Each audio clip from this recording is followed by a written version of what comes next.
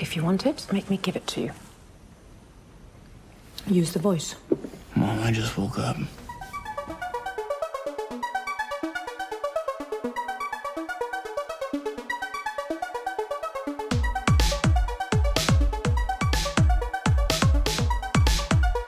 Welcome to the Dune Girls podcast, hosted by Eugenia and Alex.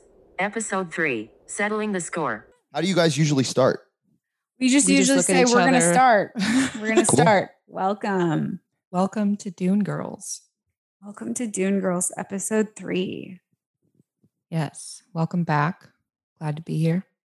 Glad to be here. We had a little hiatus and we're returning Yes. now with the culmination of our trilogy. The Father, Son, Holy Ghost, the Holy Ghost Yes. of our Dune film the- discussion.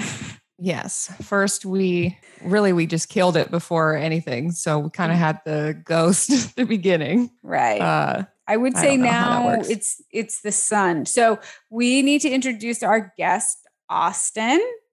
Hello. Yes. Yes. Hi. So we just want to bring it out first and foremost. We have with us somebody who liked the Dune movie. Yes. Yes. Allegedly. He likes Dune and the movie. He He's an enigma. he's I don't supposedly know what to tell you. he's read the books, apparently. Oh, shit. I've gone through all of the books many times. I have a Bene Gesserit tattoo. Mm. Yeah. You know, Yeah, so that's fully legit. I'd only like a chance to make you guys like the movie a little more. And I think it would be nice if you guys make me like the film a little less. Like it'd be a health. I think that's a healthy way to do it. The best deal is where everybody walks away just a tiny bit disappointed. Yes. I do think that here we are, trying to fold in some diplomacy, some more egalitarian, because this film has ended up being pretty popular, right? Yeah. Like we've already we know that there's going to be a sequel. I'm sad about that. I'm aware of how you both feel about the sequel announcement. Yes. But we know that it's happening. So we thought, in the first episode, we discussed gatekeeping a little bit, and now we're trying Which to. you guys aren't doing. Well, We're trying Maybe- to step aside from the gate a little bit and maybe let you look through it. Yeah. yeah. Do you know? Just- you guys aren't gatekeeping. You're showing what's inside the gate and being like, see, it's not good. You don't want to It's go not in. for you. Hoobastank is playing. I kind of think there was this weird energy that made Alex and I just our concentrated sense of we knew that we hated this movie. Yeah. Even before we'd seen it, and that we needed to come together with this energy and create this podcast and create all this content. And then we're going to continue to make this podcast and make it an informative, fun show about Dune. Dune, yeah. But I feel like a lot of the momentum was because it was oh my God, this is about to be a thing. Mhm. And we're going to have to fend off the masses or whatever. Well, I mean, you guys wanting to take part in something that you've already studied and loved for a while now, and then for it to be culturally relevant in a time for the mass market, and at a time when people are desperate for anything to remember that we didn't just lose a year and a half to COVID. Yeah. So That's a good point. yeah, it's the 8th highest grossing film of the year. And Oh, that doesn't really? that doesn't seem like it's very high, but you also have to remember there was a James Bond film released this year. There's been some moderately high-end films getting released. And even with studios that are dumping to streaming, this film has an 89 Rotten Tomatoes score, which is certified fresh. And in the audience score, which is usually the better metric, it's at 92 or something like that. Ooh. Yeah. Hey, I listen, I understand why you guys feel the way you feel, but the truth is that it's, in terms of a studio film, it's a hit. It's something that Warner Brothers is probably going okay, that was good. That was better than what happened to Blade Runner 2049, which is It was It's a film kind that of- was hugely reviewed, but just nobody wanted to go to the theater to see it, which made no sense because every time somebody went and saw it, they walked out and were like, I can't believe that movie exists. I'm like, yeah, it's fucking great. It kind of feels like the equivalent though of like, oh, here you can have some ramen noodles and they'll be like, you'll have your nutrition and you'll have And energy your salt. versus like, here's this, $500 tasting menu with like, Wagyu beef or whatever. And just the most decadent, beautiful, complex dishes. It's like, So- no, here's so- your ramen. So I'm a Is it I'm, the I'm a cup plebeian kind with like the little pieces of carrot and Yeah, yeah. I corn would say uneven? no, it's in the package because that's the shittier kind because you don't even have Jesus. a I know. receptacle. Eugenia's like, Austin, you Just- are the equivalent of a plebeian Taco Bell. Like just like she's like, I'm a $500 tasting menu, and you're And a number you're 7 literal with chicken garbage. and a Coca-Cola. You trash person. No, I mean, I think they yes, have Pepsi products even. they do. Like, so I it's talked Hey, about hey. it's like ramen dune for the masses, and then it You know what? isn't. It's funny that you say that because I guess a decent analogy would be that like the film is kind of like the mashed potatoes, peas and carrots, beef stew of like what you would expect from something like a thick text like Dune, especially with the fact that Dune is not a book about any one thing. Dune is about like legitimately every concept that Everything. makes human beings what they are. It's about the ecology, it's about the politics, it's about the idol worship, it's about religion, it's about drugs, it's about conquerors, it's about serfs. You could make 50 movies out of that one book. We Yeah. just happened to get Denis Villeneuve's version of it, which is Shepherd's pie. he picked just the parts that would probably make a Michael Bay film just as fat, but also make a Gore Verbinski or like any other film. The same materials would have been good. They would have been. They would have worked. I do think though that so we do obviously have different opinions about the quality of this film. Mm-hmm. Yeah. So when you first started, when you were watching it, I just want to get your temperature on the opening quote because that was the thing that both That Alex set and it I- off for both of us. Like, Yes, yeah. no, set I the tone remember. for I remember. uncomfortable disappointment. like just because it wasn't from Dune. Dreams or messages from the deep. I mean, it's difficult because you don't know what an artist's intention really is most of the time. Like, whatever Denis did when he was, that was probably something that was done in the edit. So there's a chance that for him, he probably had this vision of like, I know for a fact that in the film, what he was looking for was no mid-angle shots. Everything is in the extreme. It's either an extreme wide or an extreme and we talked close-up. about how we did not like that.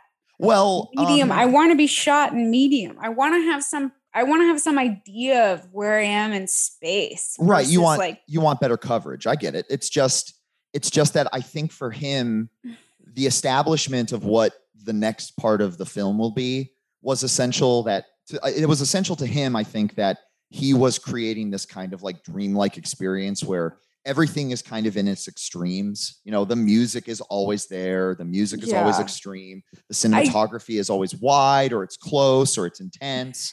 When you go back, go ahead, please. Oh no, I mean, I wouldn't expect you to have an answer for this, but I would then counter that by saying like, sure, like you can have this weird surreal situation where you're making things just a little bit different and uncomfortable for the viewer. Because we're trying to replicate like a state where we have like very little control.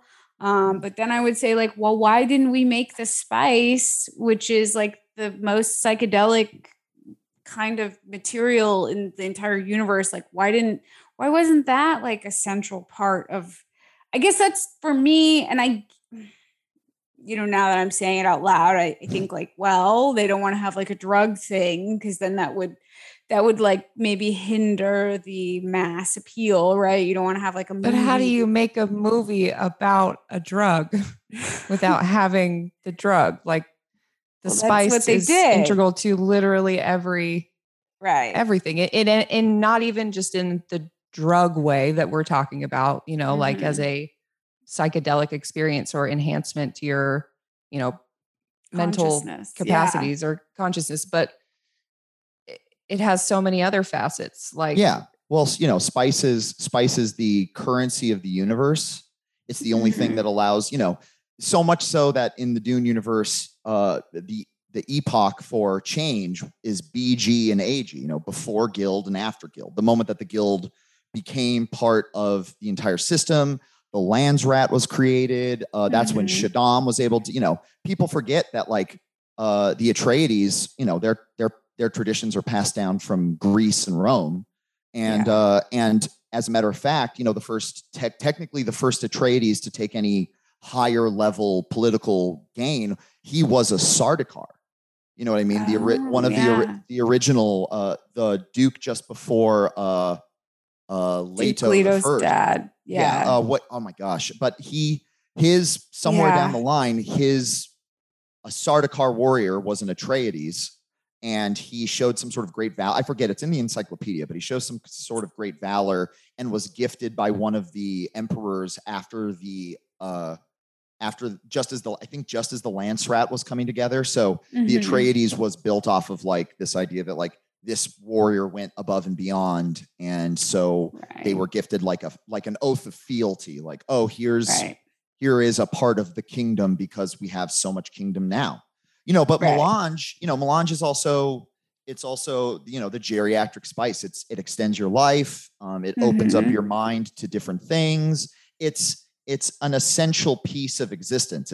It's the omeprazole for your day-to-day heartburn.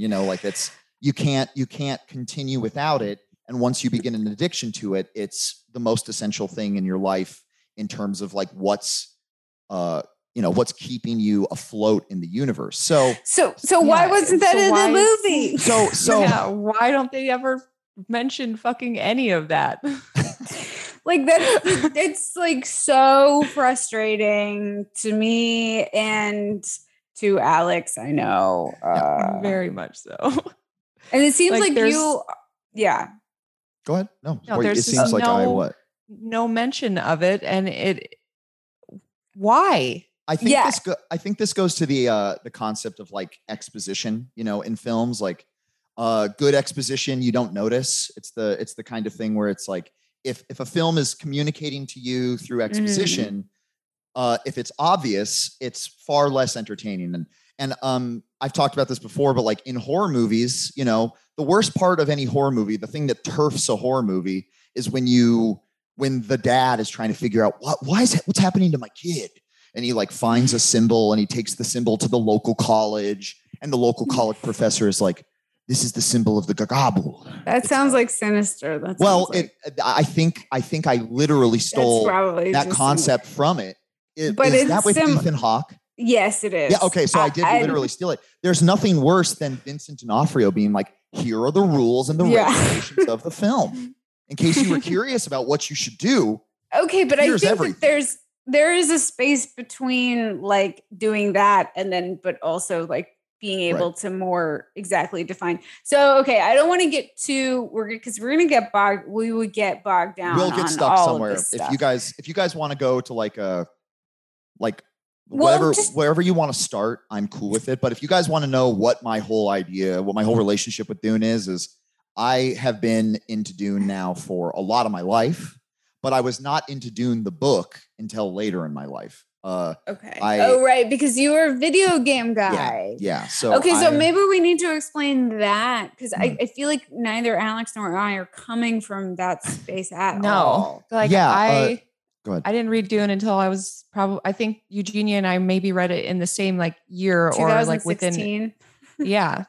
Yeah. And that was our first experience. So you have an entirely different background. I mean, I've always been a book nerd. I'm a proto nerd. I was doing nerd shit when it was not easy to do. Back then, when you wanted to get into something, there was always some, person going like, do you really want to get into Dungeons and Dragons? And it's like, yeah, I didn't come here for nothing, So I'm used to gatekeeping, and I'm used to being a gatekeeper too. There was a time when, when anime broke into the mainstream, I found myself being like, this is fucked up. I used to have to work really hard to say I like anime. Now there's like 50 kids in cat ears at the bus stop, and they're all looking at me like I'm a boomer. I'm like, no, wait. I know who you are, but and I do think that is a part of it, but continue. Sorry.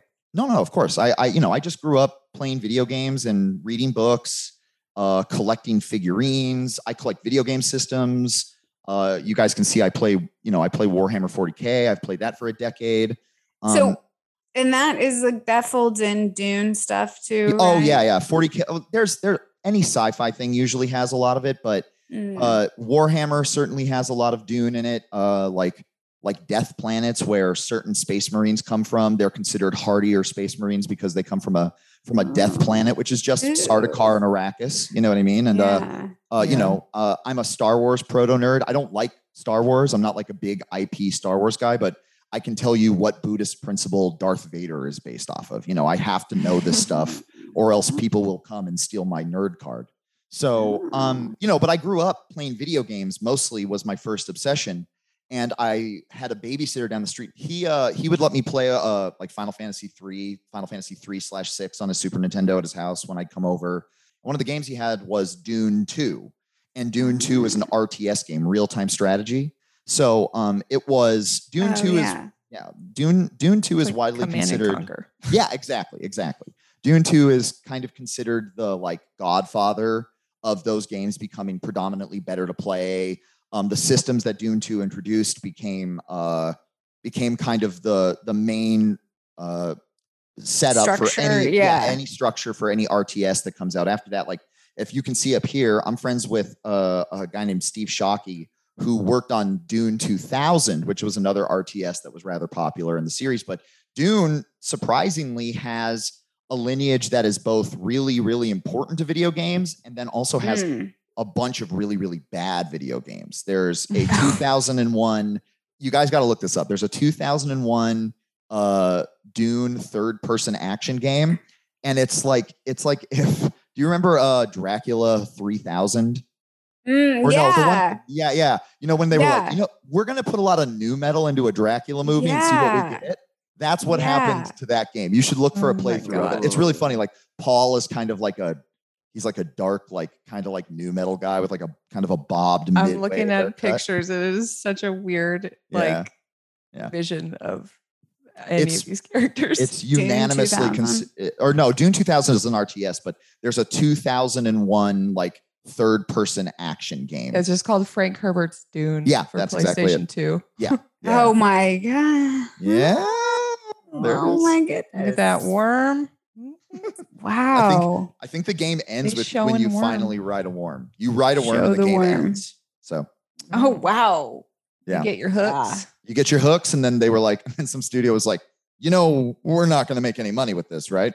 So we're going to go ahead and not do another one. And then they fired a bunch of people, I'm sure. Good. But yeah, that's where. And who's the blue guy? Who knows? What the fuck is that? I'm serious. Like, I gotta go back. What the fuck is that blue guy? There's a blue guy. I'm sure that it was probably some video game producer's idea of like a Harkonnen or something. No, well, because I can see the Baron, and then I don't know who that is. He has. Oh, the Baron looks really funny, if I remember. The Baron does look. He doesn't feel intimidating at all. But there's like a guy with a blue face that's like right next to Paul's face on the cover. Herbert. Yeah, on the cover. I don't know. Can you see? It's like a blue. It's like a squid man. Yeah. Is that like some weird? I have no idea. I did not play that game. Is it supposed to be like a guild navigator mask? Oh, that might be it. That would make sense. That's the only thing that would make sense. Yeah, because there are the Baron's face is fucking ridiculous. I know. Yeah, the Baron's face is really goofy. So, but yeah, that's my relationship with Dune. I started reading the book when I was younger. Did you read it? I read it right after I had finished. I had to do a. This is going to be fun for you, Alex, but I had to do I got a scholarship based off of an essay I wrote about the Fountainhead. Oh my God. Yeah. I got like a $3,000. When was this? This was in high school. It had to be like sophomore I know what year. Sophomore year, okay, maybe. So I was a freshman and and the teacher was like, amazing. So she made us write sequels to Beowulf. Like that was an assignment. And she liked my sequel. She was like, this is really good. You should write. And or the best. But yeah, right after that, I got really into Ender's Game. Oh, yeah. Yeah. So I was like, oh, I'm looking for something else like this. And it was like, Dune's the way to go.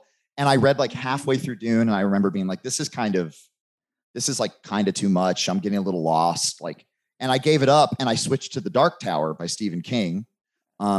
These things all kind of got tightly packed together because I was really into I was looking for like high-end sci-fi authors and fantasy authors. Yeah. And I was a nerd. So Stephen King is like a minor deity, Sure, yeah. And I love Stephen King. Of course. Yeah. I've read pretty much all of his stuff, but it's I got into it and it just didn't click. And then one day I finally in 2014 or 2015, I just said, fuck it, I'm going to really go at it. And I went through all 6 books super fast. We kind of did read them all around the same time. Yeah, we sort of had maybe there was like a planetary transit. Yeah. Influenced all of our charts. I'm assuming there's, yeah.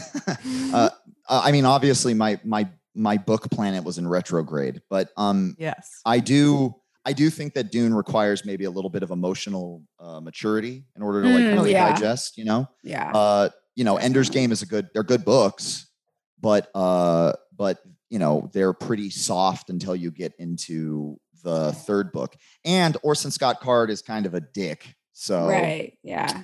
Which is a shame because I really do love the Ender's Game books. Like the last one is a very beautiful novel about the acceptance of letting people who have a will to live and have a consciousness, they should be granted the clemency of being able to live their life. And then for him to come out and be like, I don't think that gay people should be a big priority in the world. It's like, oh, come on, man. You wrote a great book about how that's not the thing you should be worried about, but sure. But that does sort of echo the same kind of strange oxymoronic, like how can you like the Dune book and then also like this movie? Oh, really? You think? Oh, geez. Man, that was you were winding up and I didn't know it was to pound a railroad spike. Trying to rein us in by just like throwing a fucking napalm bomb on you.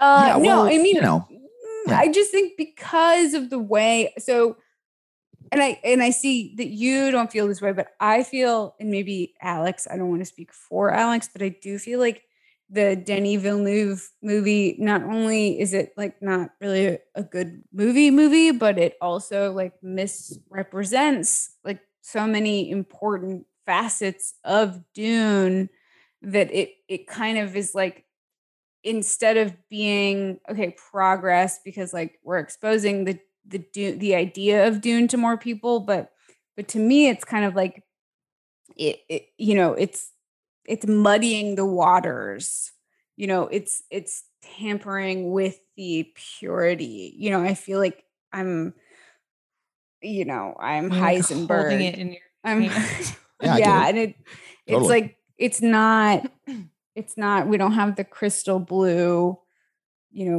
potency of like, our meth isn't great. So we have to. Of course. No, I think that's an appropriate way to be upset about it. Like, to have a deep love for something, anytime that it's touched upon by hands that you feel aren't worthy of it, you're going to be unhappy about it. It makes a lot of sense. And I've had to feel that feeling before, you know what I mean? Right. Like, I've had plenty of things that were adapted that weren't up to my standard for what I was hoping that property would be. I've had it happen with Ender's Game. I've had it happen with The Dark Tower. I've had it happen with Watchmen. I've had it happen with. But you as a fan of Watchmen, because I feel like I liked Watchmen. Mm-hmm. I loved the Zack Snyder film, actually. Yeah, I thought that I liked that, but then I wasn't like a huge graphic novel fan. Right. And so you can understand that you enjoyed the film without having a deeper understanding of this eponymous graphic novel. Right. And if you and I were to have a conversation where I had only read the graphic novel and you had only read the book, the things you would miss in terms of the metaphor and the concept would be a lot of stuff, but the general the aliens. Yeah. Well, there's a subplot about a movie studio that put out a film about a pirate that has to do with who's building the alien. Yeah, it's weird. The Black Flag. Of shit that I don't know about. That graphic novel is very dense. So Watchmen is an adaptation that has an adaptation that has a sequel that has another adaptation. Like it's. So we don't want Dune to be that fucked. Well, it's not fucked. Here's the cool thing. Okay. Original, it's not though. I mean, the graphic novel. Yeah, I get it. The original DC characters are interesting. The graphic novel is, arguably one of the better pieces of art ever made. The Zack Snyder film, while not some masterful vision for Watchmen, which is a generally unfilmable idea, he did a great job of doing something for himself. Philip Glass. He's perpetuating. Philip Glass, the guy who did the score, or he did. Yeah. Or they used the Philip Glass. Anyway, sorry. I think the number one thing I want to bring up about Dune is that in the idea of adaptation, I don't think that an adaptation is ever supposed to like usurp the original text or the original piece of art. It's meant to supplant it. The idea is that you can take a richness from something, even if it's not to the quality you desire, and adding that film's vocabulary back to the book can do good things for your mental vision. It can do things for your audio and your own mind when you're hearing it, reading it, listening to it. It gives you an ability to add on to something that was already good. Now, as far as your issue with the movie itself, there's like things that I just kind of curtly disagree with when you guys talk about it. Yeah. Let's get into that if you'd like. Yeah, could do that. What do you currently? Well, talk to me a little bit about what your worst parts of it are. In my mind, I keep hearing you guys talking about how your friends just kept having to smoke weed to get through it. And I was like, yeah, I have to smoke weed to get through a lot of stuff. It doesn't mean that the quality's not there. You know what I mean? Like you guys use that as like a way to like judge the film. And I was like, that literally has nothing to do with it. But I do think understand that Alex kind of did do the caveat of like, well, some people got to do that just to live their lives. Yeah. I quit smoking weed fairly recently because of personal reasons, but I was like that. I had to smoke weed all day long to be alive. Yeah. So I have to get it. I have to smoke weed at the end of the day or I'm in bad shape. I need to eat. It's also because y'all live on the West Coast. In Las Vegas, yeah. I can go buy it whenever, wherever. Yeah.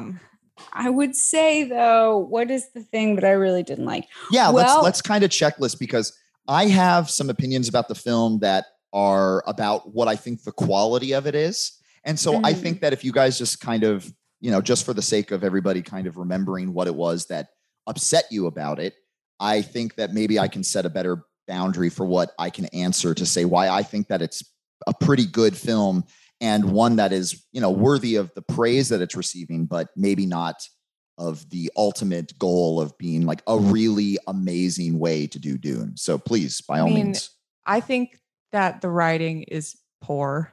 I really don't think that it has a lot of substance. It doesn't give anything to the characters that I think is necessary for those characters to be, fleshed out in any sort of way that makes sense in the books, especially Paul and Jessica. I can agree with Paul and Jessica.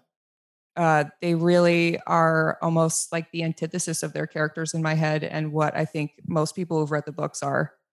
they really don't show, their true character and their true like beings. They show Jessica as like a sniveling, sad, unsure stressed mother. Out. Yeah. Very stressed out. And they show Paul as like a whiny child who doesn't really understand why he's there or what he's supposed to be doing. Yeah. When Paul is like an entirely like almost fully formed adult at that point without even having gone through any of these trials yet. Like he knows who he is. He's aware of his status and he is actively involved in and pursuing his training in all of these different areas and wants to be this sort of person. And that is non-existent in Paul in the movie for me. Okay. I actually, there are parts of the film that I don't like. And particularly one of them is that I don't really like that Paul is so mewling throughout the film. Like he can kind of be a little unsure of himself, but I have to remember that in the book, he's this person who's like, I've been training to be better than the average person my whole life. But I'm Atreides, so it's important that I'm humble. It's important that I keep, part of the vision of what the Bene Gesserit do is that we don't give you the keys without knowing that you're going to keep the keys secret. Like we don't. Yeah. We're a secretive society that's slowly trying to build to like essentially a god. They're trying to build a god for themselves. Right. And they're stuck in this kind of problem where love and devotion to each other has fucked that all up and moved it all up into a speed they didn't want to do. And now they're trying to rectify the situation or at least put bumpers for the bowling ball to get to the pins. So they're not really sure what to do in that moment. And I don't feel like that was communicated appropriately, especially for the idea that Timothée Chalamet is he's a wonderful actor. And I know you guys kind of have some misgivings about that. I haven't seen him do enough things to really know anything about him. But in this movie, I don't think that he was a very good actor. But maybe, like we said before, the writing I don't think gave him much to work with. Okay, really, and whatever direction he was given on top of that writing, I don't feel gave him the idea of what to even be. Okay, right, yeah. So that also kind of leads into Rebecca Ferguson, who is, I think, one of the greatest up and coming actresses possible right now. She's doing all this interesting work and she's dynamic and she's just wonderful. But I also think that Jessica ended up being, like you said, maybe a little hyper emotional for what she really should be. Bene Gesserit, yeah, and not just a Bene Gesserit, emotionally but controlled. Yeah, not even just a Bene Gesserit, one of the most trained and staunch Bene Gesserit in the history of the sisterhood. Period. Yeah, and Jessica was given prime training. concubine of Luke of Duke Skywalker. Atreides. Yeah, like she has no no self-esteem issues whatsoever with who she is and her stance in the world as who she is. And I just feel like she's like this mess who's completely lost. Yeah. There are moments for sure. Like when she's outside for the Gom Jabbar, you do tend to kind of feel weird. Go ahead, please. Well, I just think that's an example of them just not having any good takes of Timothy. Because I don't think he really did. I don't think he could have pulled it off. I don't think he pulled it off. I think it was sort of just like, all the takes they had were just like him being like, not selling it 100%. Just like somewhere in New York, Timothée Chalamet is wearing 4 layers, has something weird in his hair, and he just felt a goose run over his grave. He's like, somebody just said something really mean about me. I mean, we just have such a high pedestal with Kyle MacLachlan, with especially his Gom Jabbar scene. His Gom Jabbar scene is immaculate. Listen, we all know that the Lynch version has a certain love amongst the hardcore Dune community. People who tend, because Dune has a fandom that is equal parts neckbeard as it is intellectual. You know what I mean? There's something like, there's something in there for everybody, you know? If you just love like badass movies about politics and war, or badass books about politics and war, you can get a taste of that in Dune. If you're somebody who's very cerebral and you're looking for the games inside of games and contemplating plans within plans. Well, but I just use like a Game of Thrones concept there, but like, plans within plans. If you like watching the way that this kind of onion unpeels as you go through it, and then you realize when you get to the center of the onion, there's like 5,000 more layers of onion, you know, like 30,000 years of more onion. It's difficult for anybody to, put that into film form, period. You know, you're kind of left with this, but that's the beauty of Dune and the fandom. We're going to have people who are going to be like, no, I miss the intellectual bend that I require from Dune, and Denis Villeneuve didn't fulfill that. And then you're going to have people who are like, I don't think there was enough guns, you know, like it's going to be all over the place. It's going to be difficult, but the film is popular. It's not right. Even in the Dune subreddit, they are mostly talking about how much they like it and how excited they are for the second film. They were doing that, I think, before the movie came out. I do feel like that there was like a certain sort of like push. A souring. Yeah. Well, a push to like that this is going to be like, this is so great that this is happening, et cetera, et cetera. They were very excited before it came out. Okay. Before it came out. So yeah, I was too. I was literally getting a colonoscopy once because I was nervous that something might be wrong with me.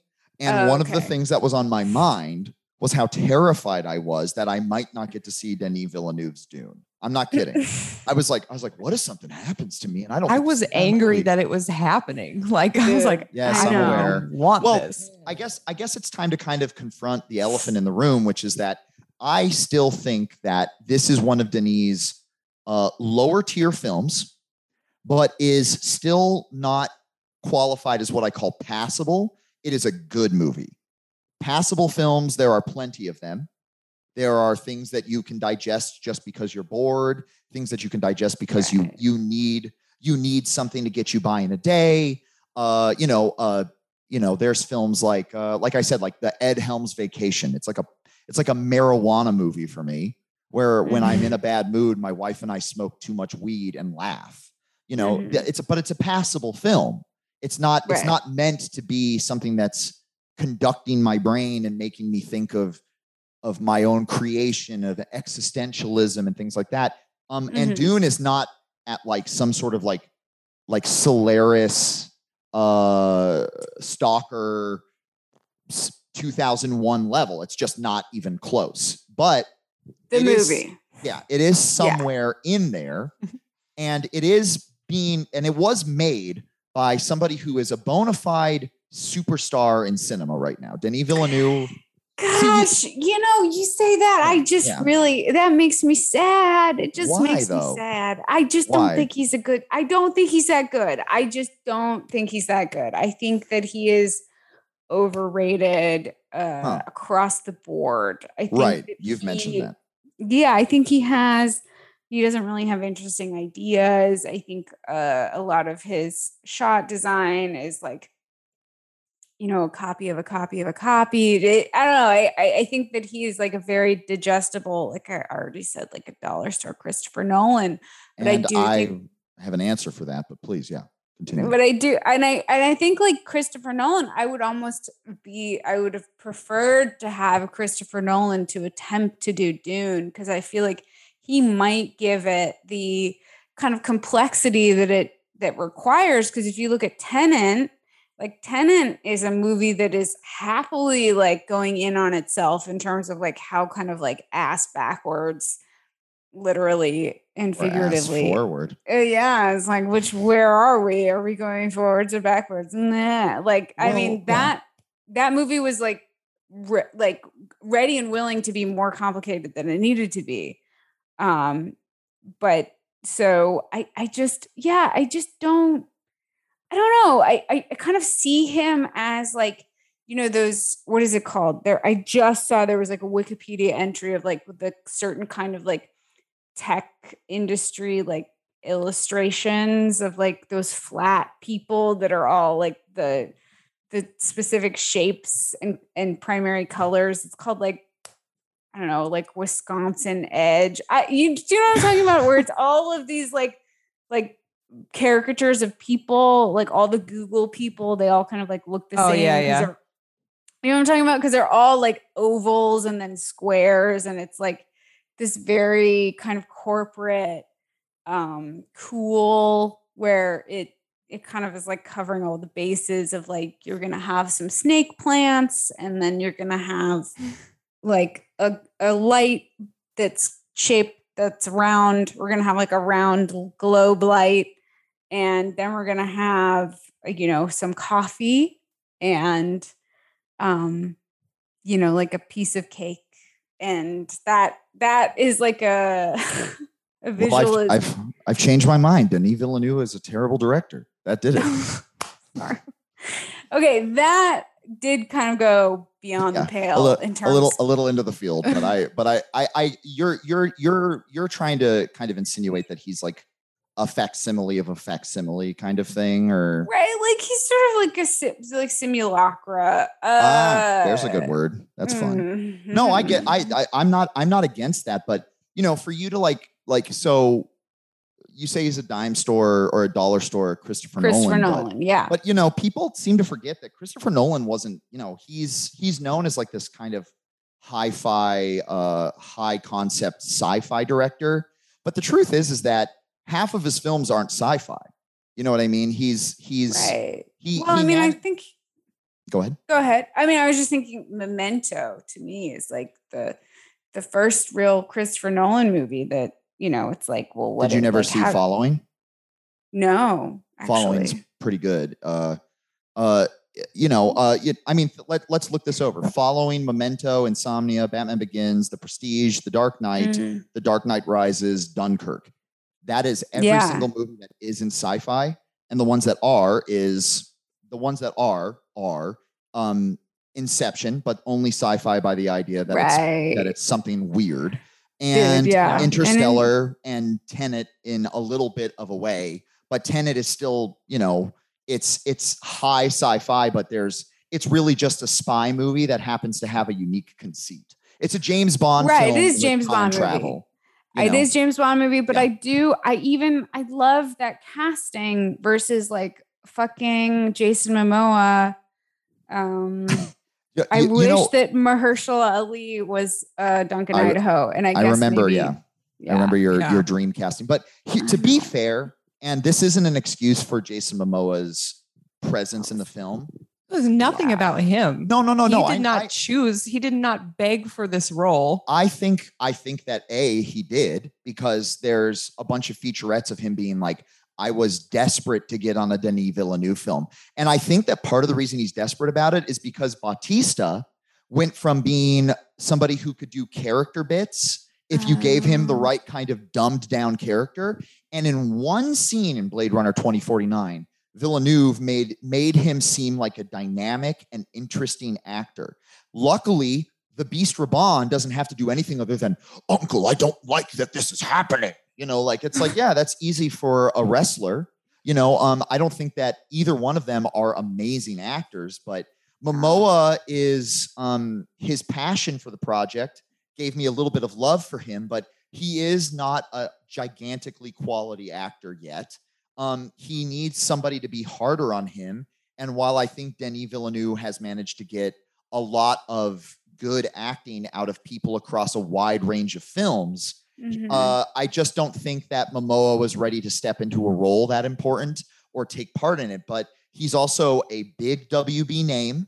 I'm sure that I'm sure that the studio, I'm sure that his agent, you know, he's a DC mainstay hero. He had one of the few DC films that pulled a profit. This is just why I don't even like or care about film very much anymore. Because this is the kind of shit that dictates what we're going to get, and why I have stopped caring so much, because we don't get the like a real artistic vision of anything anymore. It's Who says that I have to do this because of money? Literally, that's the decision-making process of anything. And I don't give a shit anymore. Right. Yeah. So yeah, if you're I'm sorry, Eugenia, I didn't mean to cut you off, but if you're worried about the corporate system controlling Hollywood, I've got super bad news for you, Alex. Oh, that's why I gave up already. You know that I don't even watch movies really. Well, see, but that's the thing is the beauty of film is that it still has punk rock in it. You know, you might not like Nickelback. I know there are like very small pieces of it that I find, but I don't go looking for it anymore. Right. I wait to find it.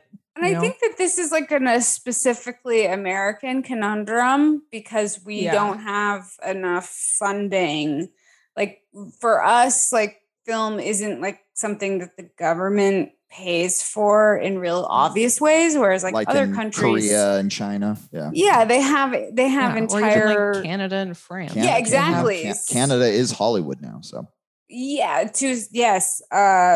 so you know, I think that we are speaking from like a specifically kind of like American, like Hollywood film perspective, where you do kind of have this like strange rub against, you know, the art film and then the commercial film. And I do almost think that we're in this weird era where, you know, because of Harvey Weinstein and because of Miramax and because of how all of that got gross.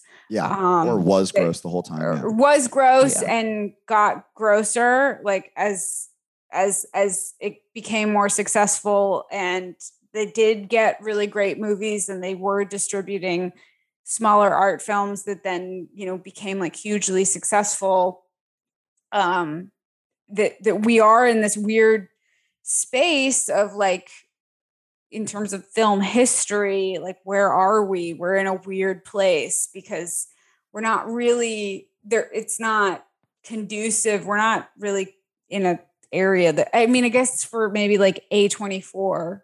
Well, yeah, A24 is a good example of independent studios. Yeah. I've also had somebody say A24 to me recently. I'm like, A24. I've always said A24, but A24. I've always said A24, but I just recently heard somebody be like A24.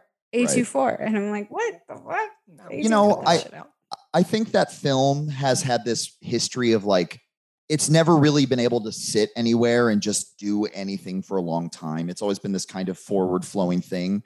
You have, you know, in the modern age, when somebody gives you $150 million to make a movie, it usually means because you're shooting the majority of the movie on a green screen.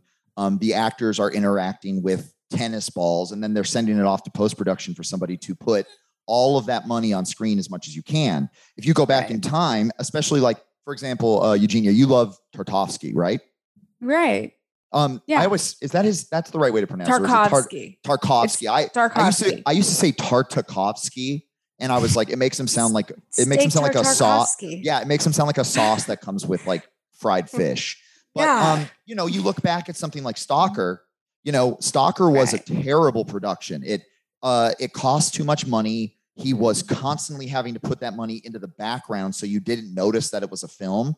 And he got a bunch of people sick with radiation poisoning. It's like there was a time when you were making film where somebody could abuse you and people will just go like, yeah, well, did you see how well Shelley Duvall did in The Shining? I don't care that he was mean. You know, now we're in an age where it's like, oh, I'm sorry, you're yelling at this woman and calling her a cunt. Well, guess what? You're fired. Because you're an asshole. Right. So, well, that's the problem. Depending on where you fall on that idea, there are still people who believe that art can only be made through strife. You know, the Bukowski approach. Yeah. I have to suffer in order to articulate art properly. But there's also people who are in the camp that art is not exclusive to pain. Art can come from anything. And in the modern age, I think it needs to come from experience, and the majority of real life experience happens to be strife. Like, well, yeah, that's fair. Like the price of existing is being alive. So, you know, but this is what I'll say for sure, which is that Nolan is not a sci-fi director completely. He's a director, and he's part of a class of directors that have separated themselves from what we consider to be the main form of. If you go back to the aughts. Darren Aronofsky made, you know, Pi, which was a modest hit. Then they said, well, what else do you have on deck? And he goes, oh, I have this drug movie, Requiem for a Dream. He makes Requiem for a Dream. It blows up. It's the biggest independent movie of the year. It's this huge thing. Every art school kid goes to see it. And then the studio goes, cool, we want another movie. And then what does he make? The Fountain, the most expensive independent film ever made. It flopped so massively. And by the way, is a tremendously good fucking movie. It's amazing. And then what does he go on to do? He goes on to make Black Swan and the Wrestler. And they're like, this is great. We want more. And what does he make? Mother, another really kind of garbage Aronofsky film that isn't like The Fountain because it sucks. I'm being mean. I shouldn't be mean. It's not that bad of a movie. It's just, you all we do is be mean. It's fine. Well, I just don't like to overly criticize because I know that movie is of a certain quality for people, but it was too harsh for me. It was I feel like Javier Bardem did a better job in that movie than he did in Dune. Well, I mean, are you talking do about anything in Dune? Are you talking about the 6 minutes of screen time that he was on? Where he was just being Javier Bardem, I mean, not in Dune anything at all. In Dune, yeah. I mean, listen, just the guy ended up playing one of the most famous characters in the history of novel. Like any book in history, Anton Chigurh will be a quintessential boogeyman as long as people are putting words to paper. So they got the perfect person to do it, just perfect casting. Joel and Ethan Coen, they made a nearly perfect film, so much so that they beat out Paul Thomas Anderson with another nearly perfect film. You know, so it's complicated when you deal with people like this, but this class of director in the modern age is not like Aronofsky where they had to like trick the studio into doing it. Some of these directors make real money for the studios and then make actually good essential art. You can, like you said, dollar store Christopher Nolan. The truth is that Denis Villeneuve is actually a dollar store David Fincher. David Fincher is the same color palette. They have a similar trajectory throughout their career. He made Incendies, which was a moderate hit, and Fincher made Alien 3. And then the next movie that they both make is Prisoners and Seven, which are kind of sister films. They're cousin films to each other. Prisoners is a great dark movie, and it's Jake Gyllenhaal's best role because Denis Villeneuve worked with him actively to build background into the character, Detective Loki, that was not ever, there's no exposition about where he comes from. It's all in Jake Gyllenhaal's head, and it's communicated through acting. Prisoners is an amazing movie. Enemy is an okay movie. Sicario is one of the coolest drug films and cartel films ever made, maybe period. It might be the best movie about drugs and about cartels ever made, in my opinion. And I've seen how many are there? Well, there's a lot. I mean, but most of that shit was popular in the 80s. But, and then you said you don't like his composition, his shot composition. But you have to remember until he not that I don't like it. I just think that we are now entering, it just feels very sterile and it feels very not creative. That's right. All. So until Greg Fraser came in for Dune, he was working with Roger Deakins. And Roger Deakins is arguably the greatest living cinematographer of all time. He literally made a movie where he was the cinematographer in 1917, and the movie just became his movie. It has nothing to do with the fact that it was directed by somebody who directed one of the best Bond films ever made. And I can barely care as long as Roger Deakins was doing it. So Deakins worked with the Coen brothers. Deakins worked with Reeves, and ironically enough, Greg Fraser, who is the cinematographer for Dune, has a pretty storied history of working with the same kind of directors and making good films. He directed, do you guys remember Let the Right One In? The vampire film? Yeah, based on Is it the remake?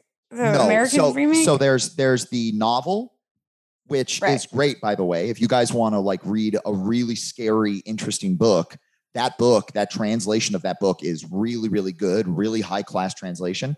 But Let the Right One In is an amazing. It's a great movie. Vampire film. Yeah. And that was shot by Hoyt van Hoytema, who is now the main cinematographer for Christopher Nolan.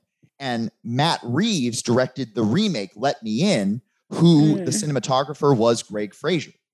You know, there's connective tissue in the way these people move around each other. Yeah. Because there's a skill set and a pool of talent that these men and these women know that if you go in with these people, you get a superlative film, which is Fincher, it's Reeves, it's Gareth Edwards, but not really Gareth Edwards, but a little bit.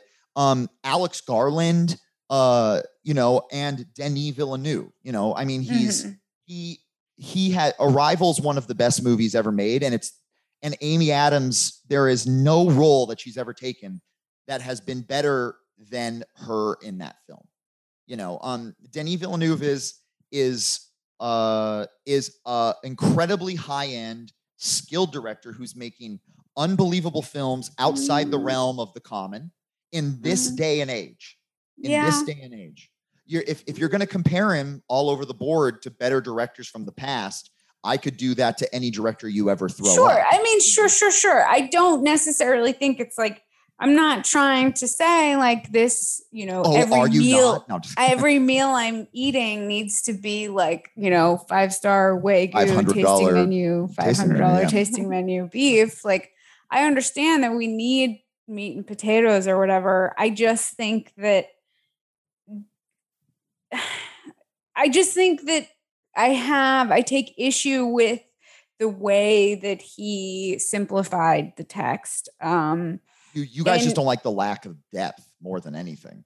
Right. I do think that a lot of it really just our subjective opinion about it. Obviously, like I hate to dissect other people's art so much, you know, because it is subjective on their end completely and we never really fucking know. Yeah. But it's impossible not to, because it's all that anybody does to anything. So we're doing it. And it's just for the both of us, it is the most like, I don't know, superficial, shallow version of what I had ever expected from this type of magnitude of a movie that was supposed to be. And from all angles, like we said, the writing, the casting, you know, casting. You guys are a little sore about casting that is, you know, some of the best actors working right now. But they didn't do a great job. Well, there was. Are they the best actors working? Or I kind of see it as like you have the writing bowing down to the money, and you have the casting bowing down to the money, and then you have the kind of the story design bowing down to the money. I kind of don't see where there was ever like a, hey, let's do this one thing that isn't kowtowing to the budget or to like the general audience. But so you guys, another issue you have with the film is that you believe that it has somehow compromised itself in the studio system. Well, no, and I do think that you know, a lot of like, well, why was Josh Brolin cast as Gurney Halleck when like literally any stranger could like growl a few lines? I think Josh Brolin was cast because Josh Brolin works with Denis Villeneuve a lot. But that's not reason to be cast into anything. It is kind of, because when you know that a person can deliver on things you're looking for. But did he? What part of, well, see this now, I feel like I just like neck bearded there for a second. No. So let me ask this, like, what part of his performance was bad? Like to you? I think that just his general delivery and his kind of like one note flavor of Gurney just being like grumpy old man, grumpy, mean old man. You know, instead of kind of like even just the smooth, mellow jazz of Patrick Stewart, who had righteous. But Gurney Halleck is that. He has that. Exactly. He is a sensual, romantic fucking musician, and that is lost completely. They show a ballast set leaning up in the corner, And well, there's a deleted scene of him actually. there's a deleted scene of him actually doing work on it, but it's not playing it or not showing playing the complexity of the character. I think that what you got and if I could just talk about the structure, the thing is like I don't think that there is, like I said, there's a way for me to kind of win this argument de facto by just going like, you guys want too much, click. You know what I mean? Like you guys are looking to you're too elite about what the situation is. But the truth is that I think he just had to take the parts that were the most palatable as a story beat. He put them together the best way that he could in terms of what he was dealing with, where he was. But this doesn't seem like something that somebody who is really passionate about something that wants to make it happen would do. I disagree, but he has to deal with all these limitations. So he's going to do the best that he can. I mean, I guess if that's a completely personal decision that I would think that someone who really cared that deeply about Dune would decide not to do. Right. I think that to presume that he doesn't want to work on something that was like a dream project since he was 13 years old he's been looking for the opportunity to do something like this his whole life. And he always like, I've listened to interviews with him now and tried to like understand his drive for the film. And it was built out of a significant love for this novel when he was 13 years old. He wanted to do a Dune film. He's been envisioning it since he was a kid. So maybe the thing that so is it that movie of a 13-year-old boy's movie that he wants? Well, what I'm saying rather than what we want. What happens to directors' passion projects most of the time is that they end up kind of like overdoing it for themselves and kind of fumbling the whole thing. That's what happened with Toys. Toys was supposed to be this like gigantic, huge project that was like a big deal. And like, it's been sitting in a drawer forever. I've been working on it for 10 years. And then it comes out and people are like, what the fuck is this movie? But this isn't even like Denis Villeneuve's, this is not his IP, right? This is somebody else's amazing life's work. And Denis is kind of like, I don't know. He's sort of like, but look, it's me. I think he's taking, I don't know. My problem is that I don't want the film to be discredited because it's not like a retelling of the book in every single exact way. And that's not what I want out of it though, or think that my criticisms really are getting at, just because I think that the characters are not represented in the correct way, or it's lacking exposition. He could have done things differently in his own way and still have it need to be like word for word. I don't want word for word. Like I love the Lynch movie. It is not word for word. There are many things that are completely different and new, and he still is able to take the themes and the ideas and like regurgitate them in a way that still give you the same message and meaning in a way that is interesting and like that gives you what Dune is trying to give you, but in his own way. And I don't feel that from 2021 Dune. Okay. So ultimately, if you're looking for Dune to feel complete, like a film that would represent at least mildly what you're looking for, your dream scenario would be for it to be more focused on what? It probably more focused on the spice. Like I feel like they're there. The beginning, the spice. You want it to be about spice. Yeah, I think that the spice should be central. I think that should have been how we enter the story with the spice, with the contextualization of like what the spice is, what the spice can do, how the spice influences like the entire universe, and then how the Fremen use the spice, and then how then does Paul fit into the larger scope of like what the spice is. And right. And I think that would be an entry that would satisfy me more. Would also carry it through the different stages of the book that would separate the movie into 2 or 3 parts based on the different context of the spice and like how it pre-Spice Paul, post-Spice Paul. Yeah, because I keep getting this sense, and I get this sense very heavily. And this is part of the reason why I think I like react so negatively towards this movie is I think that there is so much of it that they're like, well, we're just not going to worry about that for this movie. We're just going to push it on to the second movie.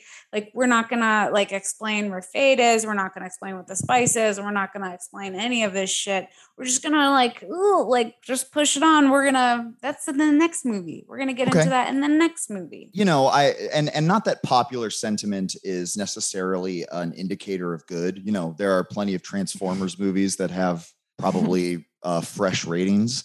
But I mean, it seems to me that the way that the film is playing out with people is that it has given them a reason to be inspired by Dune again. I went to see the film just before I left for a bachelor party I planned.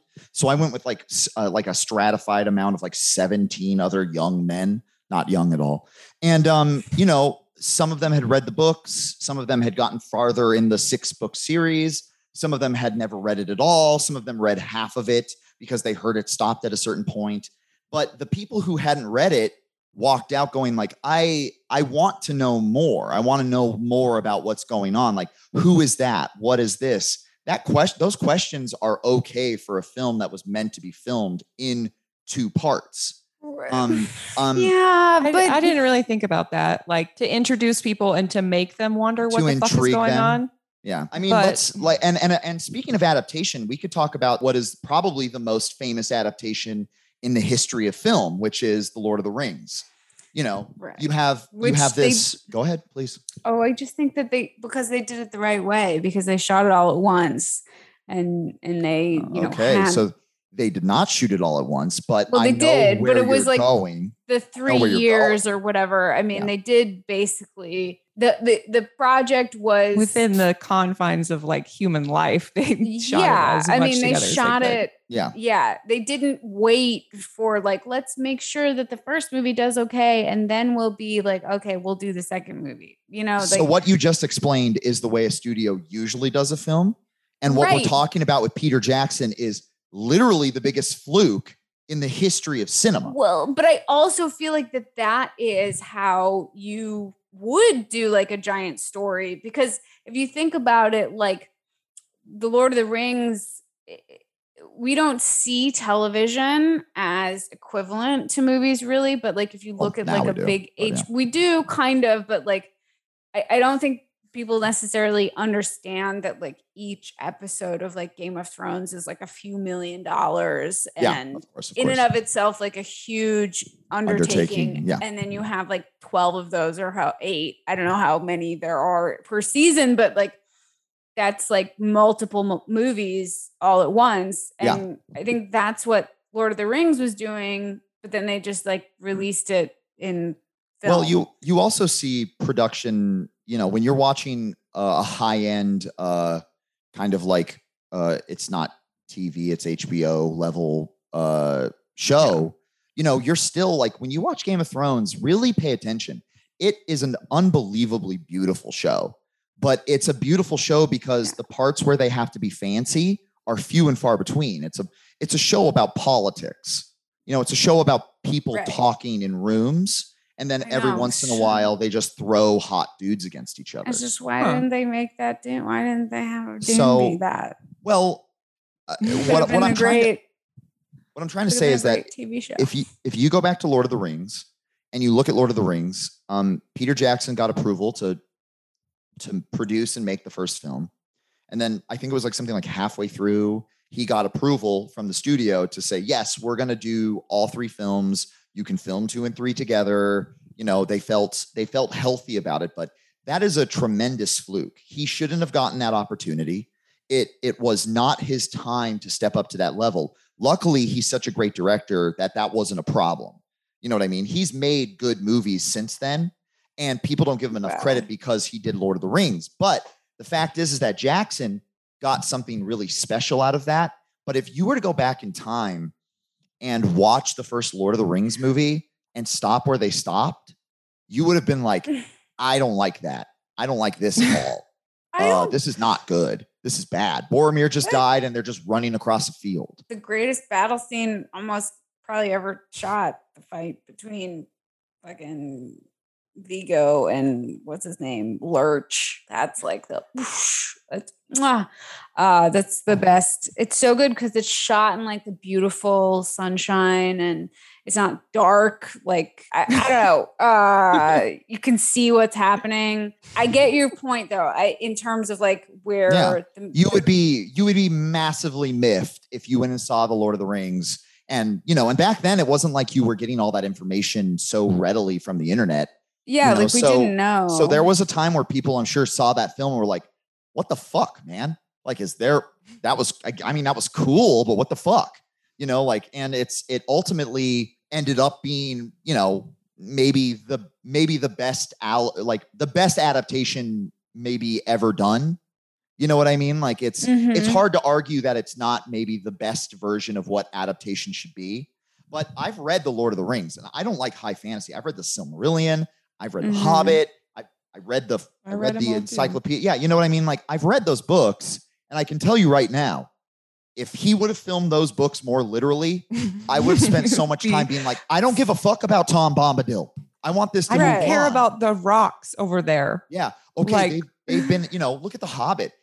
He literally had to stick, because of those 3 movies, because he had to 3-movie it again. He had to stick them in that tree part where they're stuck in the tree with the orcs for like 25 minutes. Yeah. It's terrible. It's terrible. And you know what? I like the Hobbit movies. I think they're fun. I think they're really, really fun. And I think that further elucidating the relationships between these characters and giving a pretty scant and kind of boring novel by today's standards a little bit more life and love isn't necessarily a bad thing. And it makes the mythology in the preceding 3 films richer, makes you feel a little bit more connected. There wasn't anything wrong with it, but I do know that those 3 movies are not great. I'm aware that they're not great films, but I don't think of them as some sort of major failure, Right. So it's hard for me because I think that Dune is a nice coming together of a massive pool of acting talent, an incredible director, an incredible composer, a really good cinematographer, and a nice mix of practicality and CGI. It's a film that was treated with love, but does not have what people like us require from it to be better than just good. I do think though that I don't even expect it to be something incredible. I think that it was. I think that's literally your platform, though. No, I don't. I think that it could. So far, your podcast has 3 episodes dedicated to literally what you just talked about. Right, but I don't. I think maybe more so. The point should be like, I think that it could be like an average film, and I just think that if I could convince you both, I don't think we're going to agree on that. I would walk away tonight. I would go to bed tonight eating probably a California burrito and watching Midnight Mass high as fuck and happy. If I could get you guys to say it is a perfectly passable film, I would be super stoked about that. I know that that's not going to happen. It would be if I didn't know anything about Dune. It would be a movie that I could watch. Oh, that's interesting. And not care about what happens and not really give a shit. I know this is impossible actually, but if you guys could remove what is such a I wouldn't like it really. I don't know. I don't think I've thought about that a lot. So. I think that if I had gone to see Dune and had not read Dune, it's impossible for I can't separate it. What I'm saying is if I could really pull, because I saw Arrival before I read the short story. Arrival is one of my favorite films. Like for me, when I read the short story that Arrival was based on, I found myself feeling a higher appreciation for the film than I did for the short story. And I'm curious because I'd like to see what happens to the general public when they go to read Dune. I think what really will happen is there would be most people who will go in expecting that they're going to deal with some sort of like quasi-war action film about warring houses and find a much deeper and nuanced experience out of it. But I don't think a lot of people will read beyond the first part because I don't think that's true, because if you get on Audible right now and check their bestsellers, it's like 4 Dune books. I know. Yeah, 4 Dune books and like an Alex You can't Jones check book. it out from the library on like audiobook at all for months and months. There you go. I mean, listen, we don't have to defend Dune the novel. Frank Herbert wrote 6 nearly perfect books. He interspersed in them every single thing that makes humanity what humanity is. There's a deep faith in human beings becoming better than they are. It's like Her. It's like the film Her. Yeah. Her is a sci-fi film, but it's a sci-fi film about what would happen if humanity stopped being fucking assholes. Humans. I do. Yeah. If we all started being accepting. Oh, by the way, also shot by Hoyt van Hoytema. Don't you think though that like Dune, like Denis Villeneuve's Dune is like the duty-free perfume that you would like a 7-Eleven perfume salesman? No, like you're at like the in airport. The parking lot coming to your car. Hey man, what's up? Box in the trunk. I'm just trying to get a Gatorade. Powerade. I'm sorry, Chase. Powerade. I would even say a better product at a cheaper price point. It's something more like it's the duty free. It's like you're at the airport. You're in the gift shops. It's like you just want to buy some shit, but you don't want to pay the taxes on it. That's the duty free part of it. Gotcha. So, but I think it like kind of taints it in this way. So for me, I don't know what it's like, we could have like an artisanal fragrance made by, an individual who. Eugenia, I got to tell you, I'd like to see what kind of life you live, because I'm literally, as soon as we get off here, I'm just going to drink a fizzy water and eat a California burrito. Your life sounds awesome. Well, just buff chess players and $500 tasting plates. Okay, well, no. McDonald's. The McRib is back, and I want diarrhea. Eugenia, I get a double cheeseburger, no onions, large fry, 1 large Coca-Cola, and if I'm in the mood, a McFlurry with M&Ms. Oh, that sounds good. Yeah, but the McFlurry machine is never working. Literally to the point where the FC or whatever that business organization had to like do an investigation as to why McDonald's machines are constantly broken. It really is a thing that's going on. I love that. It's one of the most beautiful. Business Bureau? Yeah. Well, it's not, it's not the BBB. It's like some sort of federal. FCC? Well, I was going to say the FCC, but it does start with the FDA. F. No, Food and Drug Administration. No, I mean, I guess that would be who it is. Yeah, but farming. Well, I don't know. I mean, I'm sure there's some sort of like, some sort of body of government that is supposed to be like, why aren't you guys serving ice cream when you said you would? But no, I understand what you mean, but I think, like, for example, my friend Roger Ortiz went with us to the movie, and Roger had not read. Yeah, you remember Roger? He's the best. He's my best friend. Kyle was there too, my other best friend who just got married 2 weekends ago. But Roger had not read Dune. I've talked to him about Dune a lot because he's also a pool guy. I'm a pool man, and we have like we have daughters in the same age range, and our wives used to be friends from high school. So we have a deep connection, and we talk like 4 or 5 hours a day. So he knows everything about Dune, because I don't know if you can tell, Eugenia, but I talk a lot. And and I pontificate. But poor Roger knows everything about Dune. But when we went to see the movie, when we got out, he was kind of indicating to me that the film had mesmerized him, but not held his attention.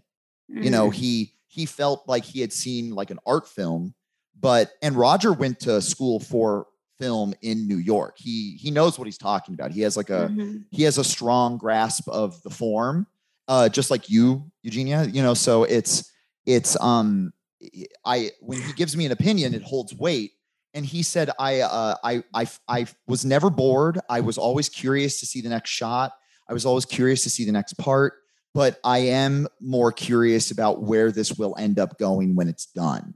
And I think maybe an attitude of health towards the sequel, really bringing together what you're looking for, is probably the best I can hope for you two to even try at, but you won't be talking about it until 2023.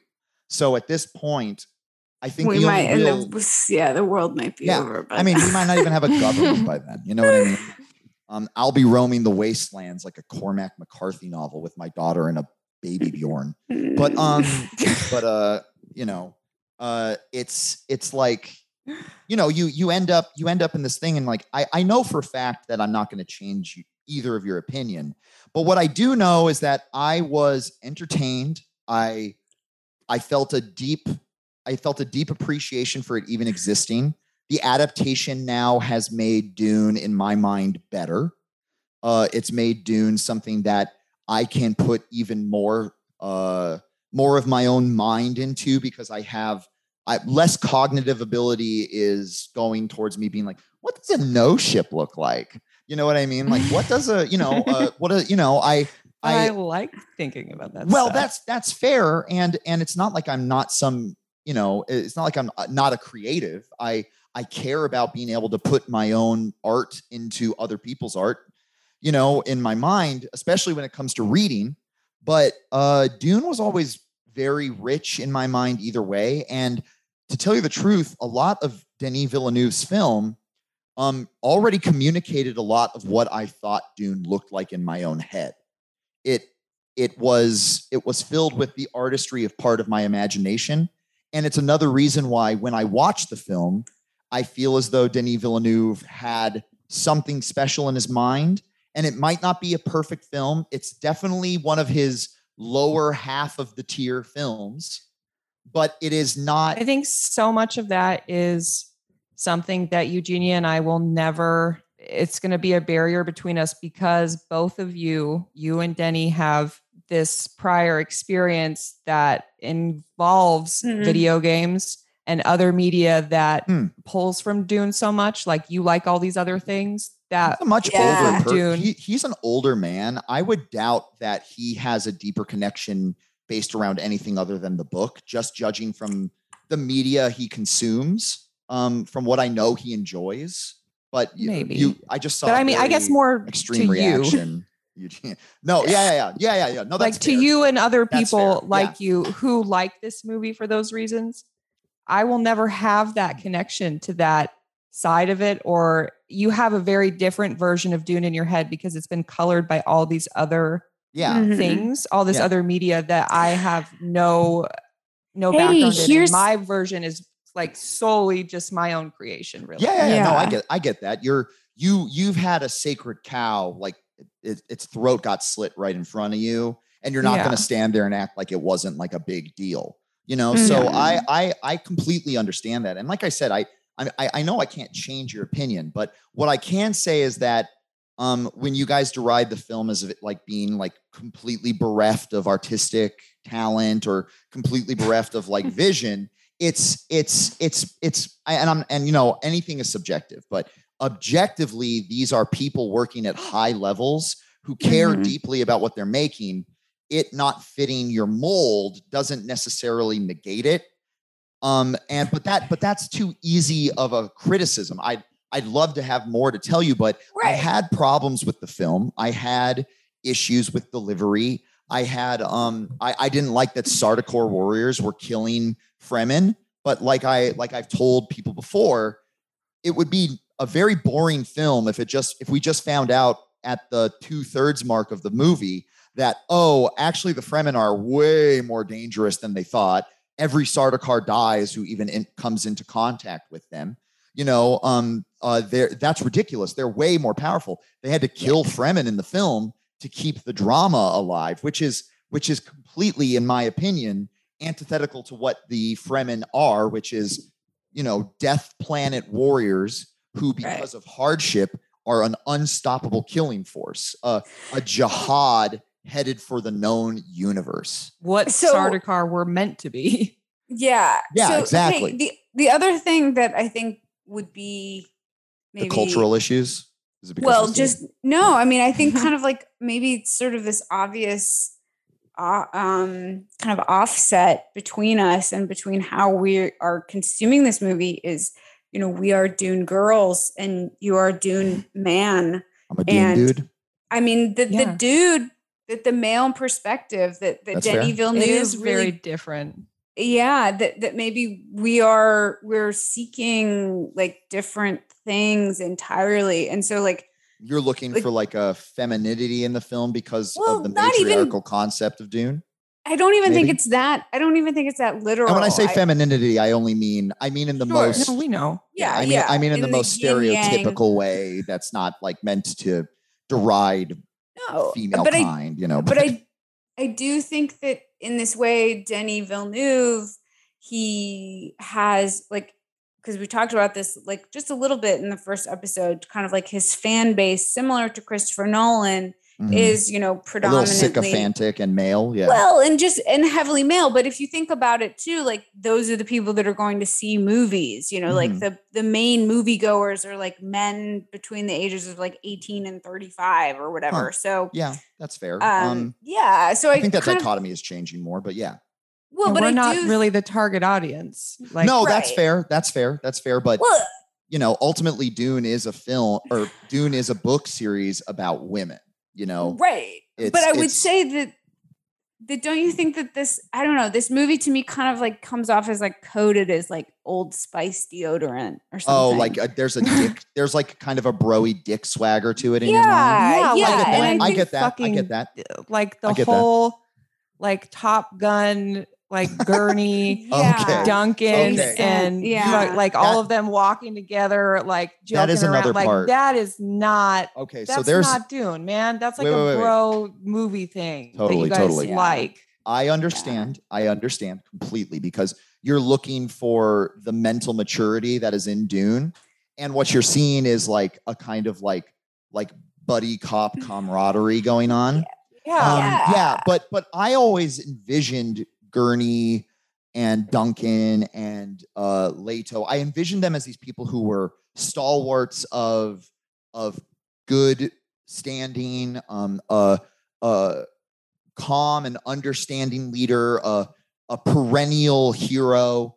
But when the cameras, so to speak, are off, these are just men who are, and I say men, but I mean, these are just people who are happy that they get to be ethically strong, morally correct, and run things in a way that is meant to be full of love and full of life and full of hope, while other members of the Landsrat are completely a completely antithetical concept. So when they have fun with each other in moments that are not necessarily meant to be too extreme, you know, when you watch the when you watch the Shaddam's representatives land, it's this beautiful Nazi formation, you know, this like which is like I mean, come on, let's not beat around the fascism bend here. All right. The Landsrat's not made of great people. Sure. But I think here too, maybe it's also more abstract than just like the fascism or the just the kind of the male perspective versus like, you know, the male gaze versus like the female gaze, right? I kind of feel like maybe Alex and I just being coded as women growing up forever, every day, you know, we're kind of like used to a level of scrutiny that perhaps like men kind of can we are bringing to this that aren't they. It's not required of them to exist or to be taken seriously. And we in anything, and we it's like internalized it in anything that we do. So we reflect it onto others because it has been done to us our entire lives. Okay, and there's no way for me really to not do that. Just be like, oh, well, no, just do whatever you want. It's fine. It'll be great. Yeah. Well, I'm glad that male guilt strikes again. So no, but it's pervasive in everything. But it's not even to say, I don't know, to kind of like throw away your feelings and thoughts about the film. I would almost say it would then they're very colored. It would behoove us to acknowledge that, like, you know, our perceptions are different. Our different set of criteria, even, but not even necessarily criteria that register on like a conscious level. Yeah, we're not. This is not these things. This is not a real credit for me. Because it makes it sound like I'm like doing this thing where like I have black friends. No. I am no.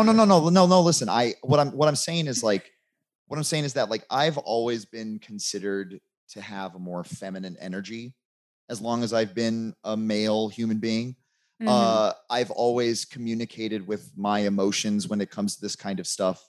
I think a little bit better than some of the people around me. But don't you think that's what Denis Villeneuve would say? I think that plenty of people will pontificate about what their personalities are rich in. But what I mean more about that is that I've always had, I've had a deep connection to my emotions in a time when if you said to somebody in the 90s, like, I don't, this makes me uncomfortable. You just be called the F word. You know what I mean? Like, so I've coped with that. My favorite movie for a long time was Eternal Sunshine of the Spotless Mind, Fight Club, which is not a cool movie to tell other people. Favorite director, right? Well, I mean, there's Michel Gondry. There's another example of, of modern directors being curtailed into weird spaces. Gondry went on to direct an Alien film that was bad, by the standards of Alien films. And David Fincher's first ever independent film outside of Syndicate, which was his music video company, was Alien 3. There are paths ahead for people who see what a movie can be over just like some sort of studio spit take, like just throwing things out. And I think I'm just trying to emphasize to you both that while this movie is not some spectacular masterpiece, I believe that what it's working with is incredibly good. It would be a shame for it to be discounted just on the face of it having to be a movie that has to follow certain rules that film follow. Because when film goes off the rails, you get amazing stuff, but you also get people sitting around trying to figure out what the fuck Mulholland Drive is about. Sure, I do think though. I do. Good. I know it's good, but it doesn't mean that when you watch a David Lynch film, you don't walk away going like, the fuck. Right. So but I get. So I think that maybe we've landed on something that we can like kind of maybe conclude with, because I don't really know how we will. Well, no, I know that. Well, listen, if I could just, I'm so sorry, Eugenia. Please go ahead. No. Just more.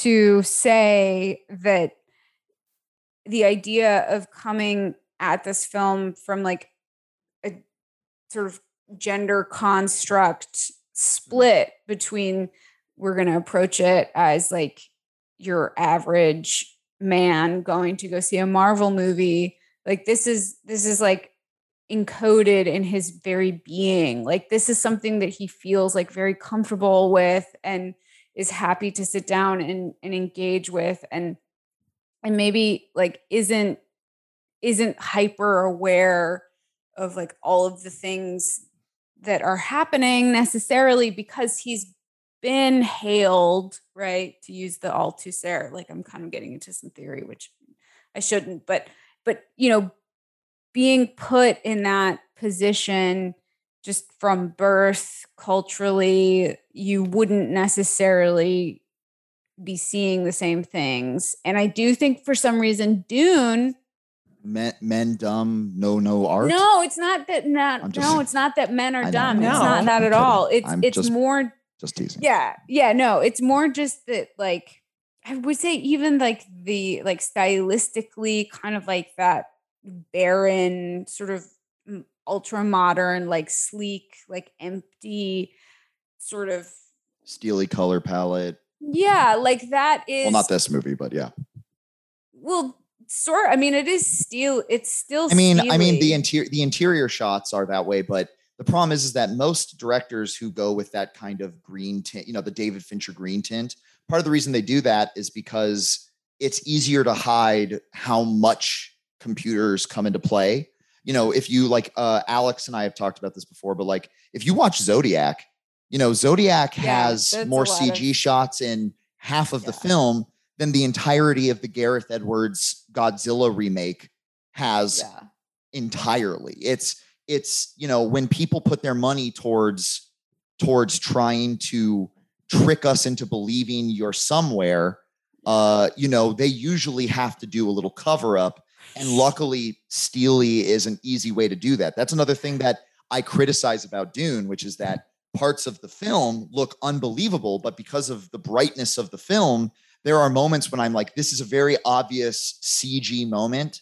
And I have to just accept that if I see some of the stitching, I have to feel the same way I do about when I see stitching in a horror movie. You know what I mean? Like I have to accept what I'm dealing with. But, you know, you talk about this kind of dark, dreary thing, you know, it's built into these directors' just vision, and it's passed down by the greatest directors in history. You know, it's the Hitchcocks. It's you know, even 2001 is it's a bright white palette, but there's a lot of steel and a lot of darkness in it.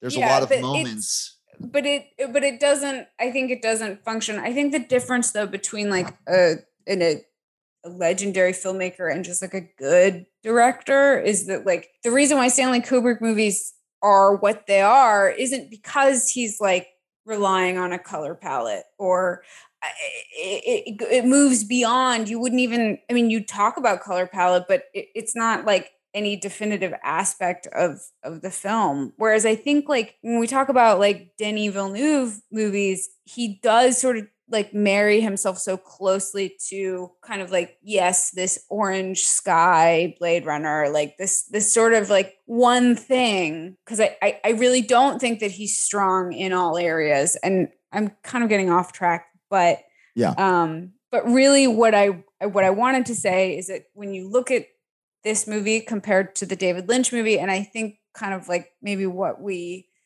were able to say in the first episode is that like David Lynch is a director who is sort of like very thoroughly based in this idea of like refusal.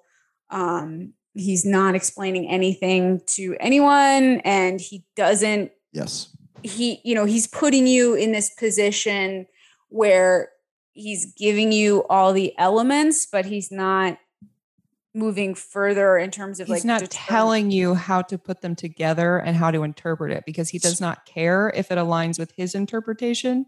Right. He wants you to interpret it how you do and to enjoy it in that way. Absolutely true. That is absolutely true. But what we're talking about, go ahead, please.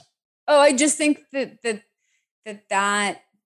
element, just that artistic element is missing from the Denis Villeneuve movie, not only because it's a Denis Villeneuve movie, and I don't think that he is the same kind of director, but I also think that it's a film that has to fill all of these other blanks of like, needs to be commercially successful, needs to follow like a certain structure so general audiences can follow. And there's never been a film that somebody didn't want to be a commercial success. Right. I mean, you don't go out necessarily. And this is why we talked about in the first episode why Dune shouldn't be a movie, is because it deals so directly with so many ideological ideology. You know, to be afraid to make something because you're worried that it'll be conceived as like some sort of cheaper version.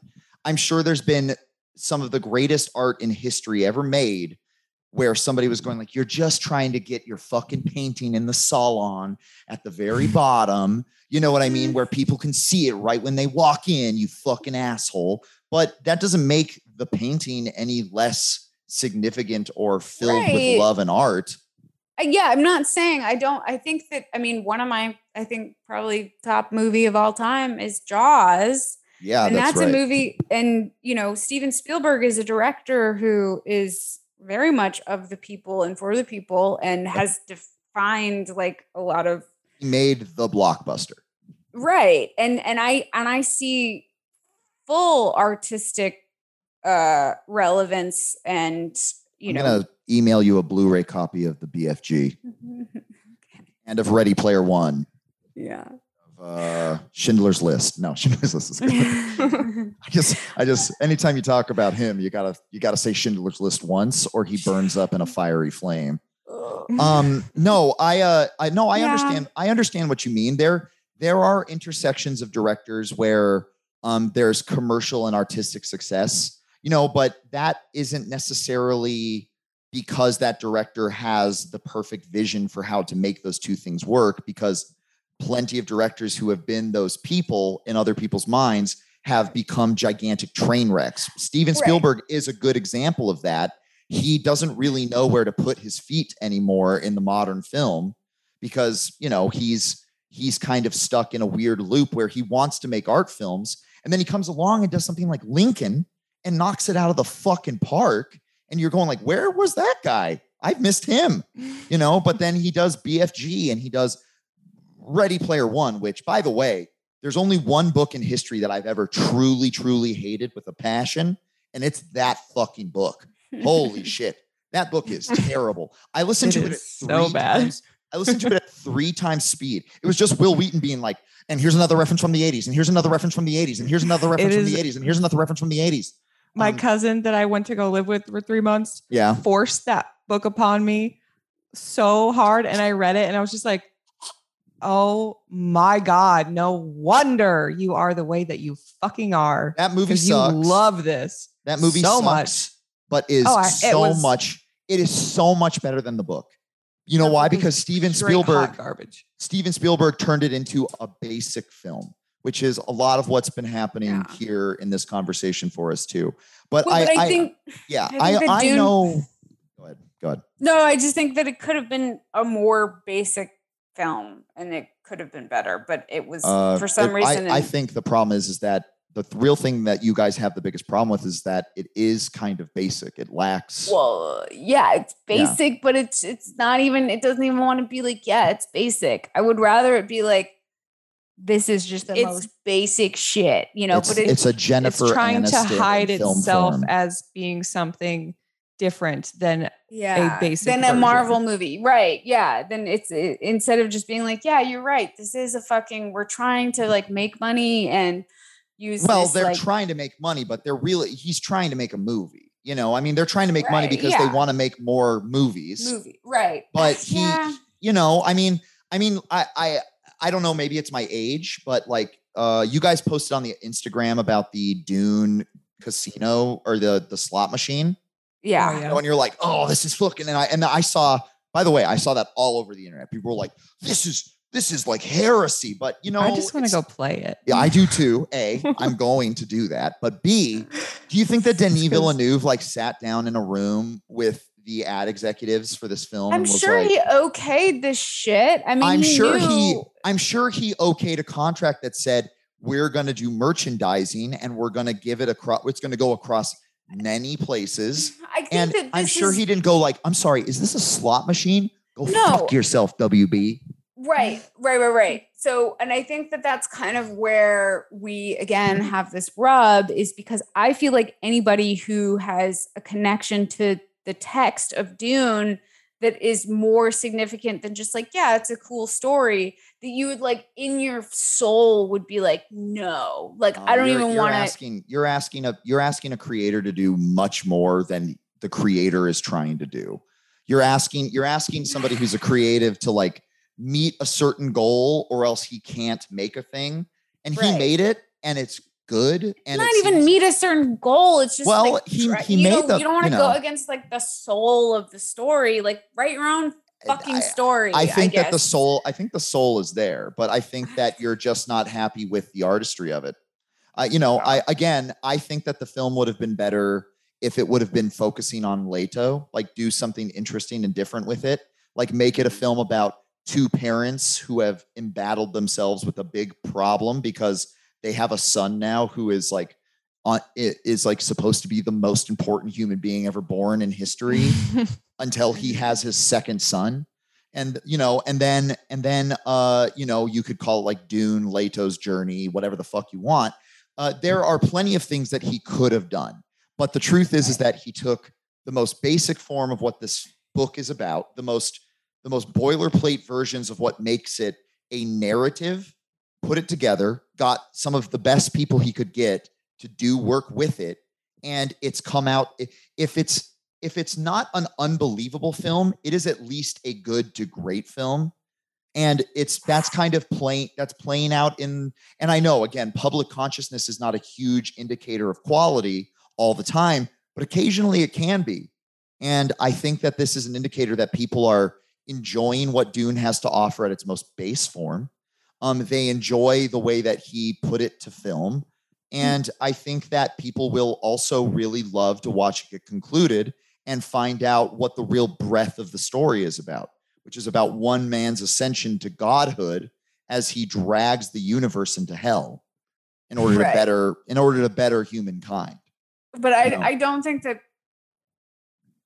you are very optimistic about like what the future films can achieve. So I mean, I think that we're gonna have to just agree to disagree. I think that sounds like it's gonna be the case. Yeah. You fucking assholes. No, I mean, I get what I'm fine being that way. Like, I truly think that this is just always going to be about us having this need to want it to be better and different. And that's fine. That's and you are, you can love it. And I don't hate you for it. I don't think that you are any less of a Dune fan or anything. You're just a different for liking it. You're just a dude, man. I'm just a dumb.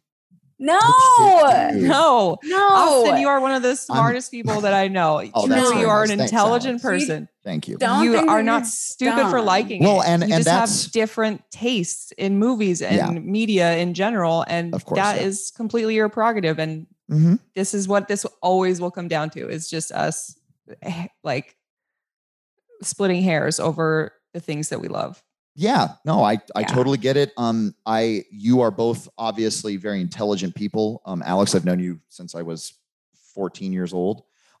You're both dynamic, interesting people. I've gotten to know you, Eugenia, more, and you're very interesting. You're both wonderful. And I don't feel like when I listened to the 2 episodes before this, I certainly had moments where I was like, what the fuck, guys? Like, calm down. But it wasn't ever like I was screaming into my headset as I was on my way to dig a dead rabbit out of a pool. I was just like, I would just have these moments where I was like writing down things like, wait, you already don't like the title card? You know what I mean? Like Jesus Christ, way to put the pearls before swine. But no, I mean, it's I understand where you guys are coming from. And I know that doesn't necessarily apply to Denis Dune. But again, I cannot emphasize enough that adaptation is not supposed to usurp the original text. It's meant to enhance.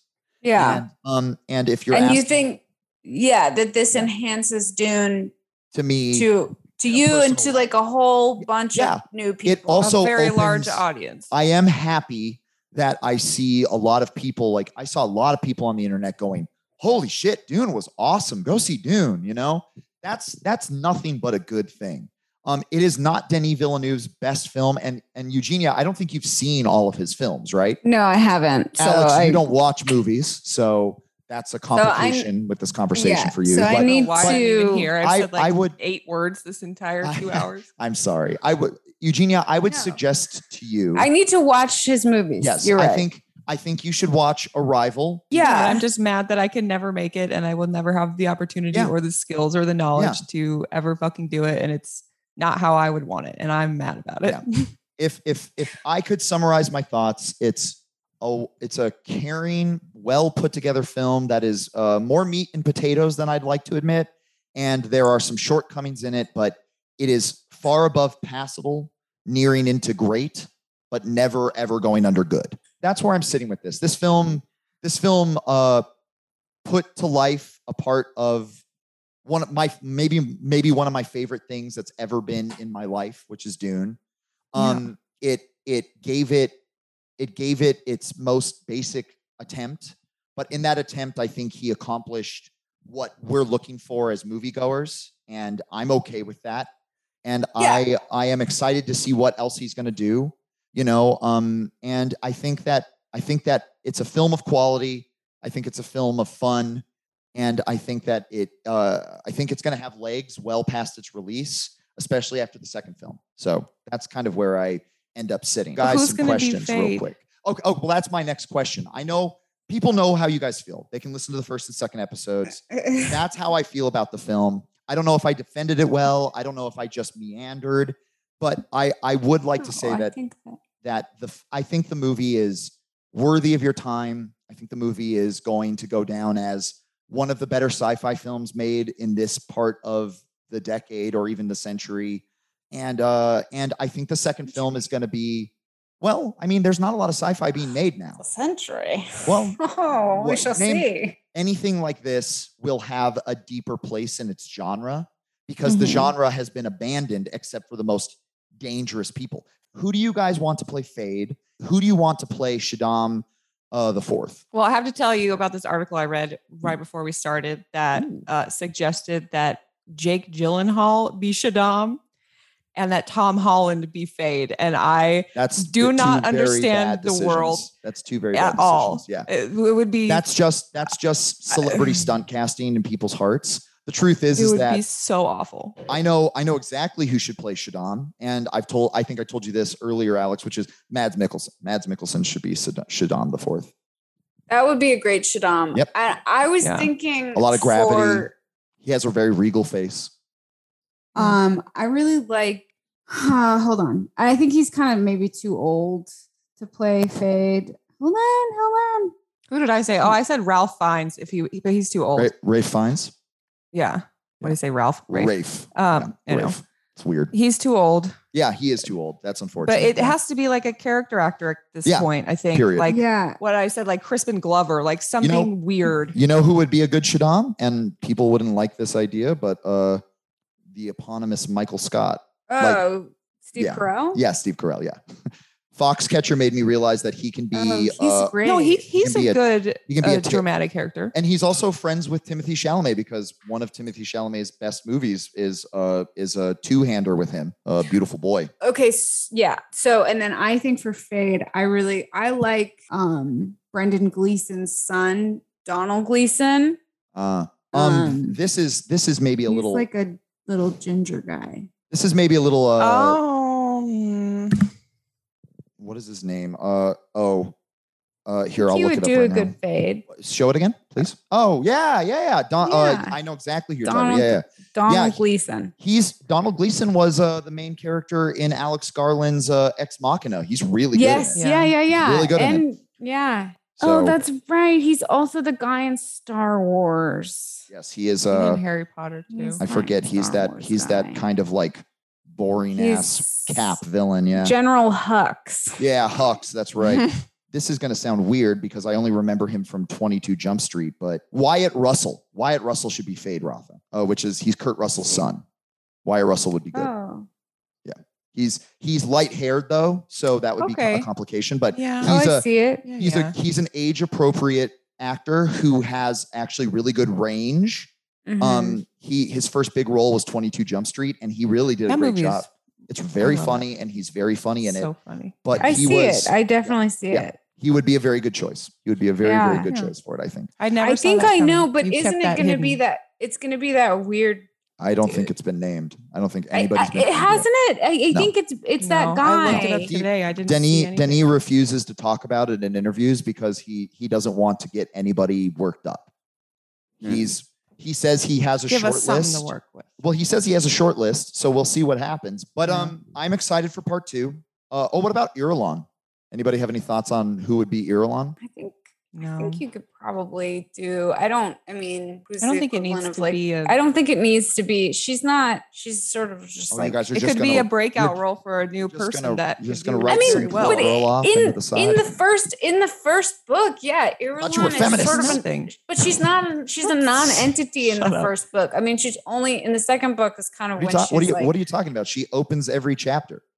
No, she does. We get none of that. She's not. Yeah, I know. In my head, that's who it is. You know. I know. It's just because like that to me is like the perfect Dune exposition is Virginia Madsen being like, Drew. You know, the time is. I don't know. I mean, I guess you know what? I guess they should probably just recast Zendaya also as the Princess. Yes. Have her be like, just make people be like, what the fuck? It'll just be like a Doctor Strangelove moment with Peter Zendaya Sellers. And Zendaya. It's like Zendaya's playing like 3 different characters, but they have completely different makeup and she has totally different accents. Either way, Timothy Chalamet is going to give it to her.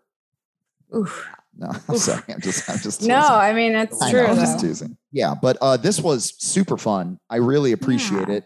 My favorite character is one Senor Teague from Chapter House. Oh, yeah. Okay. Well, who is your favorite character before Chapter House? I don't really like anybody in the books because, well, here's the thing. Nobody's a hero. You know what I mean? Nobody's, I have Leto a very... too. Excuse me. No, he's not though. Excuse me. Guys. Leto too. Guys. He's the guy that saves the human race. No, he's the guy who enslaves the human race to make us better and breed a to save them. Effort to save them. I understand, but there was also a bunch of people in history who were like, I don't think you understand. Once I conquer everything, I'll make it better. He did. Yeah, he did. But he subjugated humanity for thousands of years. Right, but that was the only way. Would it have been possible otherwise? That's fair. I understand. But what we're talking about... he also gave up his own humanity. Well, congratulations. He had to worm out. To become a perennial like omnipotent God. I also just really love how Frank Herbert becomes like such a sex freak towards the end. And it's like the sex streak starts really hardcore in Heretics, but also we'll talk about that. That's in God Emperor for just sure. Like but just the madres coming out of the diaspora being like, we just fuck till we get power. Yeah, and like I don't know, like there's like the moment where it's like, oh my God, this Duncan Idaho is like, he's fucking me, like to the point where like, I don't know what I'm doing. Like, what the hell? I mean, Herbert was married to his wife, his second wife, until her death just after the film. And then he got married to another younger lady. I wonder if maybe there wasn't some influence, like fucking. Maybe they had a weird Wonder Woman, the creator of Wonder Woman thruple, you never know, but I'm sure for Herbert also later in his life when he wasn't a copy editor at a newspaper, he was probably like, oh, being rich and famous, maybe sex became more of his thing as he got I do older, think that those sex is like a deeply, I mean, obviously the most it's part of being thing. human, so that but is going to come also in. part of it. I love too, but like how Leto is like he's like the biggest dick in actual reality, right? Like he's like a penis, literally. Yeah, he's a giant worm. He is a phallus. Yeah, human male. Like he is the biggest dick in the entire universe. He's a ridged wiener. Right, but then with Hui Nori, who's like been constructed to be perfect for him. Yeah.